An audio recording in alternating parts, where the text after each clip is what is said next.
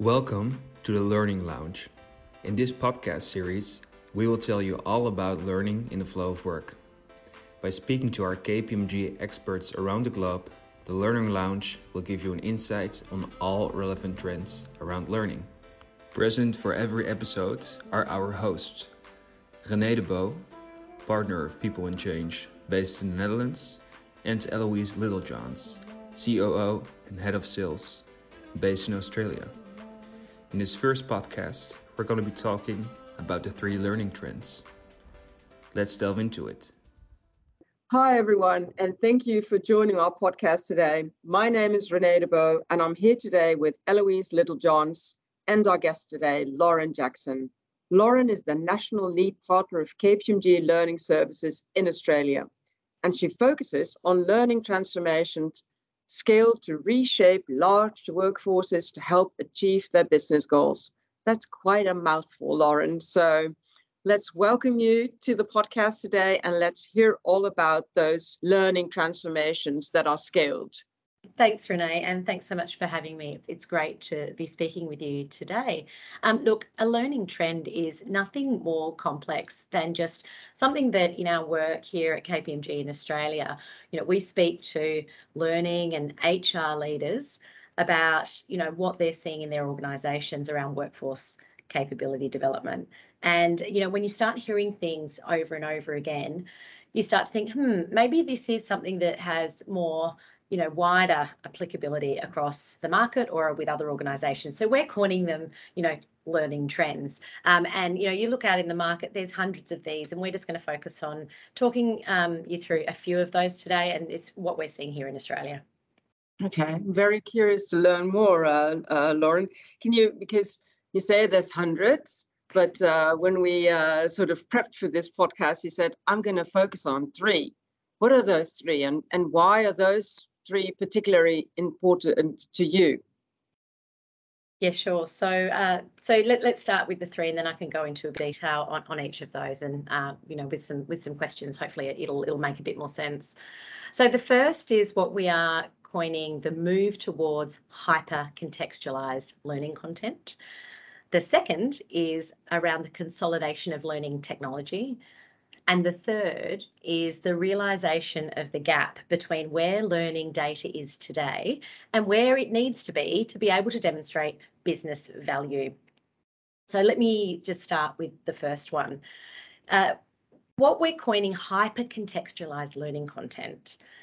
So all around the world, we know the last few years with the pandemic, we all moved to working online. And what we're now seeing is that even though workers can come back into the office, hybrid working is here to stay. But what that has meant is that with an increase in screen time and this, permanent shift to working online, we can see corporate workers are really digitally fatigued. And there's a survey here in Australia saying that 53% of L&D leaders are saying digital learning fatigue is now one of their biggest threats to the impact of learning delivered successfully within their organisation. What happened at the same time with flipping online and flipping into hybrid was that organisations responded with accelerating the deployment of their learner experience platform. So in an effort to get their learning out to their people that were now at home, putting in a learner experience platform, but they coupled that with what were called content aggregators, and they pumped this into their learning ecosystem and hoped that the AI would drive personalisation out to their remote workforces. So what we're seeing now, sort of, 2.5 years on from this pandemic, is when did you have the time to sit there and scroll through all this learning available to you? And it's via these large content libraries. And what we ask clients here in Australia is we say, do you think that having an access to this vast library of content actually delivers results for your workers?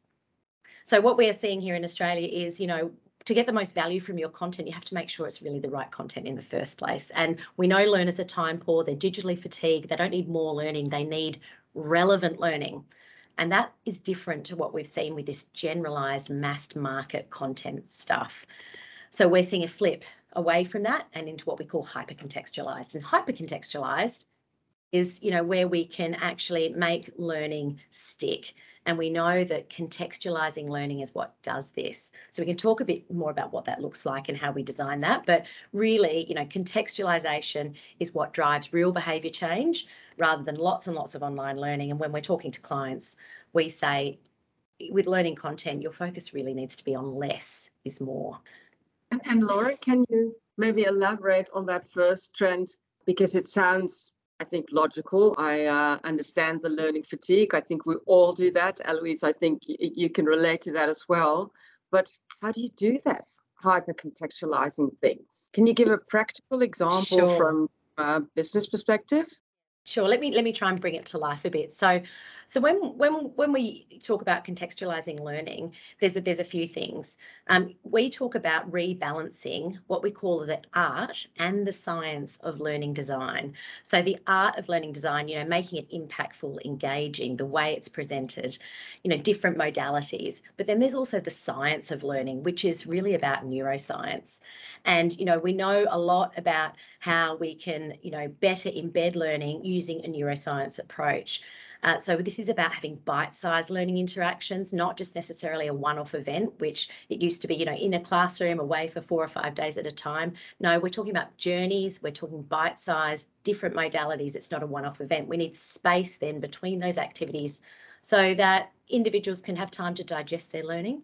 It helps with their memory retention. And then what the intention would then be is that increases the likelihood of employees taking action from their learning. And that's when we're talking about making learning stick.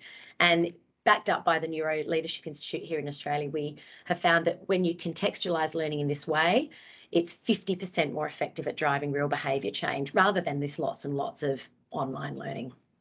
Wow, that's actually really a big difference. And it sounds almost like using the implications of game technology into learning, how to make it stick and how you get sort of hooked at learning. That's absolutely right. It's making it exciting and engaging in the same way as you would in your own day-to-day life. Why does it have to be so difficult when you come to work? And the second learning trend? The second one is, which we are seeing is the consolidation of learning technology. So in the last 10 years, at least, I guess we have seen learning tech proliferating. There's loads and loads of different, startups. There's bolt-on after bolt-on of new, really exciting additions into the more traditional learning or HR technology stack. But what we've observed with our clients here in Australia is this is now getting really messy. And the reason is because typically the HR or learning team in an organisation, they don't have, an army of data scientists or tech solution architects in-house. And then what has resulted is lots of different bits of learning technology that all promise to make things simpler, more automated, and have AI, but they're all sitting standalone and they're not integrated. And so it's hard, it's messy, and there's lots of manual workarounds, and therefore the AI promise and the automation promise is not being realised. So that's sort of what we're seeing in our clients. How do you make sense of this now, Jigsaw? And what we're seeing in the market globally is these large technology vendors are consolidating to try and start to bridge this gap. And so, we've seen, lots of different organisations start to grow their footprint. We work closely with Microsoft, and what they're looking at is integrating better their own suite of products into their Viva platform so that there is a really good learner experience across their whole Microsoft 365 suite. So we see all this as really great news. It's going to mean the user experience just gets better, and then this promise on automation and AI flowing across an expanded platform will start to be realised. And that will then really help contribute to the impact of learning. The only caveat I would say is it's immature and it's going to take time. So when you're thinking about, and we encourage our clients here in Australia to think about, if you're, part of your role as an HR leader is to think about your real requirements for technology and get really close to the vendors that you're working with from a learning technology perspective, and make sure you understand what their roadmap's looking like. And then you need to do a bit of, making sure that their future is looking like the future that you want, and being able to map that out more closely than perhaps you might have in the past. Well, that sounds like the future is bright. But if I talk here in the Netherlands, also with chief learning officers, they're still struggling with the day-to-day business on give me some data on how many people actually followed that PEACE training, or what are our learning costs of last year? And it's actually really difficult for them to pull that all together and translate that in sort of information to contextualize your learning as well. Do you experience the same? Yeah, I'm really glad you brought that up, because that's actually our third trend. And this is exactly what you've just spoken about, Renee. And this is the realization of the gap where we are right now with learning data and where it needs to be able to demonstrate business value. There's a stat here in Australia. It was a report run by Mind Tools that said that only 6% of Australian L&D leaders can calculate their return on investment for learning. Only 6%. So, you know, that's alarming. Nothing. Right. So if only 6% can confidently calculate ROI, that's telling us that we've got some work to do. And look, when I talk to my clients, this really is borne out. They say that data is one of their biggest blind spots. Mm-hmm. So there's a whole raft of reasons, and you know, when we approach these types of conversations with our clients, we have a great framework that we try to build a more holistic response around what data needs to be able to tell and what story they need to build. But you know, there's a huge gap at the moment, and we don't see that closing too quickly. It's probably the biggest area we need to work on. And how can we work on that? Eloise, you see a lot of clients as well. What do you come across it as when we talk about these trends? Yeah, and I think it speaks to a bit about the second trend that Lauren was talking about, the consolidation of the learning technology. We're actually seeing with collecting data from across the suite of your learning how important that technology platform is, and drawing the different data inputs as well, I think is really important. I think another thing that learning teams are now starting to think about is the types of roles within their team. So rather than your traditional learning designers or learning development managers that we see within L&D teams, we're starting to see skill sets relating to learning technology or even learning data analysts, which wouldn't have previously existed in some of those more traditional L&D type teams. So we're sort of starting to see that recruitment within the L&D team shift as well, which is quite interesting. That's a nice thing to talk about, actually. What would be our number one advice for chief learning officers as we talk to them today? What kind of skills should they actually invest in?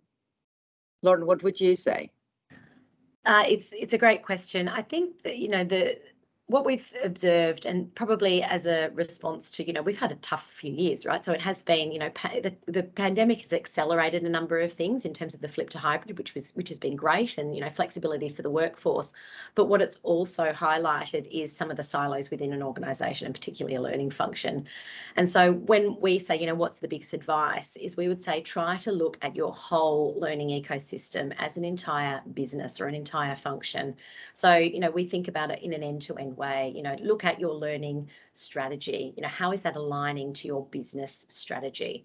What then is the learning curriculum or content that needs to support it in order to achieve that strategy? So there's a whole piece around alignment. Then it gets to, okay, what's the technology options that help enables that to send it out to your people? And then what about the behind the scenes work to make that really efficient? Because ultimately, if you get all of those right, but you're still too expensive, or you're not efficient within the organisation, or your learners are finding it really hard to find their learning, it's not going to be good value. And that point that we just made about learning data, and the bit that you said about, no one even knows how much they spend on learning, it becomes really hard to articulate. So it's an efficiency and an impact on outcomes. And that's what we would say, is try to look at it end to end rather than just perhaps in silos, which we're seeing a lot of that. And we would call that, there's a lot of tinkering around the edges at the moment, not a lot of holistic sort of review of how you can transform the entire experience. Yeah, I think I can relate to that as well, because how you share it with us, it sounds really like a structured, logical approach. But what you typically see at clients is that their L&D function is actually quite remote from the business. And how can we help them actually really work together and focus on that alignment as you're speaking to? Eloise, any thoughts about that? Yeah, and again, this is something that we see as sort of how does learning better, go out there and assess the needs. And I think it speaks to Lauren a bit around tying that learning strategy to the overall organizational strategy, but also making sure that the L&D function have really strong relationships out into the business so that they really understand the capabilities that the business has, but also where they need those skills to grow. And I think that speaks to the point around making sure that the L&D function isn't just a silo, that they're actually well connected in with the business. And I think maintaining those business relationships and really understanding what those capabilities are is really, really important still. Yeah, I think so too.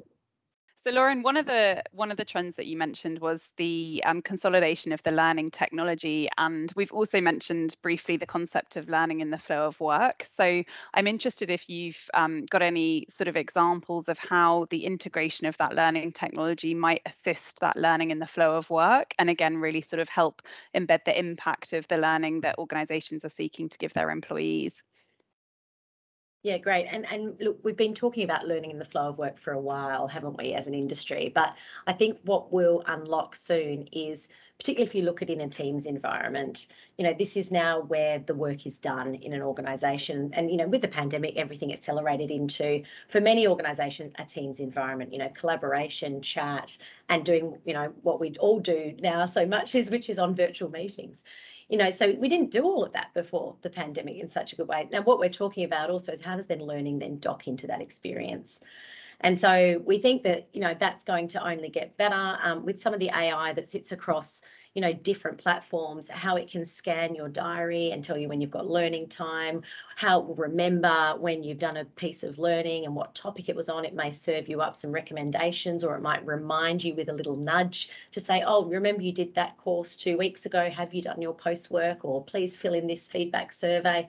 So that's what we talk about in the flow of work. It starts becoming more of a within your own environment. And I think that the whole teams environment, if you're a teams organisation, but there are others out there, it's going to make that friction a lot less. So in the flow of work with tech enabling that, I think is going to become more of a feature. Is that what you meant?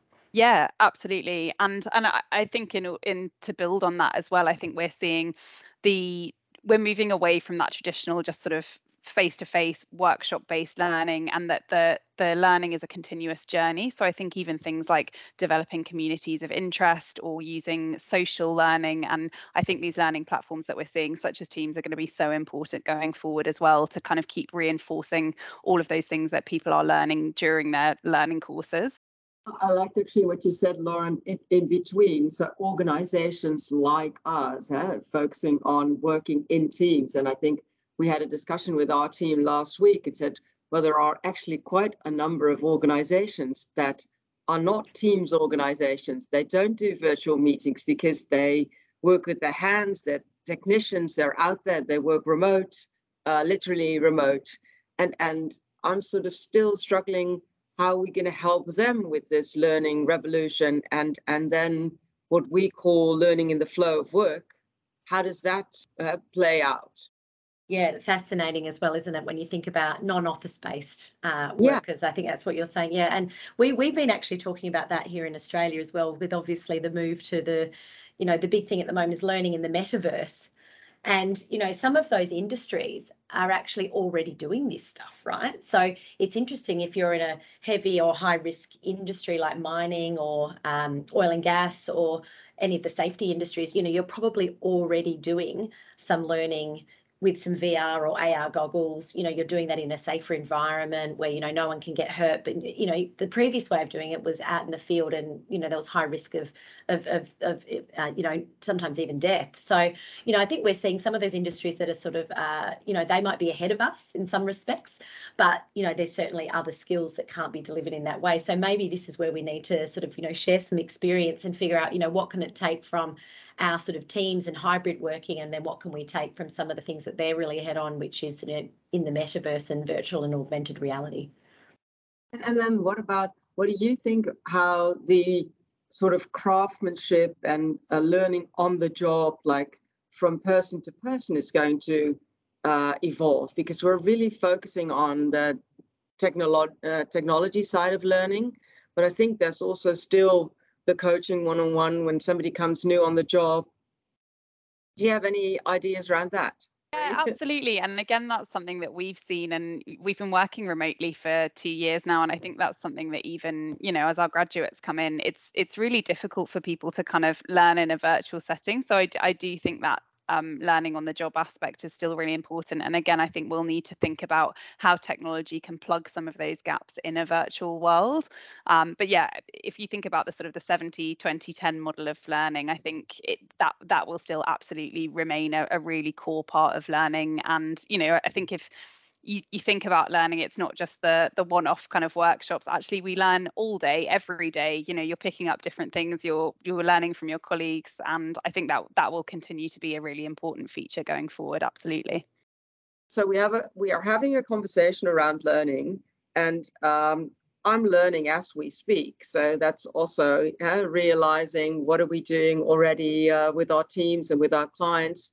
And I think a lot of the listeners will think, okay, sounds interesting, but one, where should I start if I really want to create that growth mindset and really follow those trends of contextualizing and using the data? And two, this is probably going to cost me. Lauren, can you reflect on that? Yeah, sure. And this probably deserves a whole podcast in its own right. But let me give it a crack, and then I'll let me give it a short crack, and then maybe Eloise, just you can build on anything I've missed.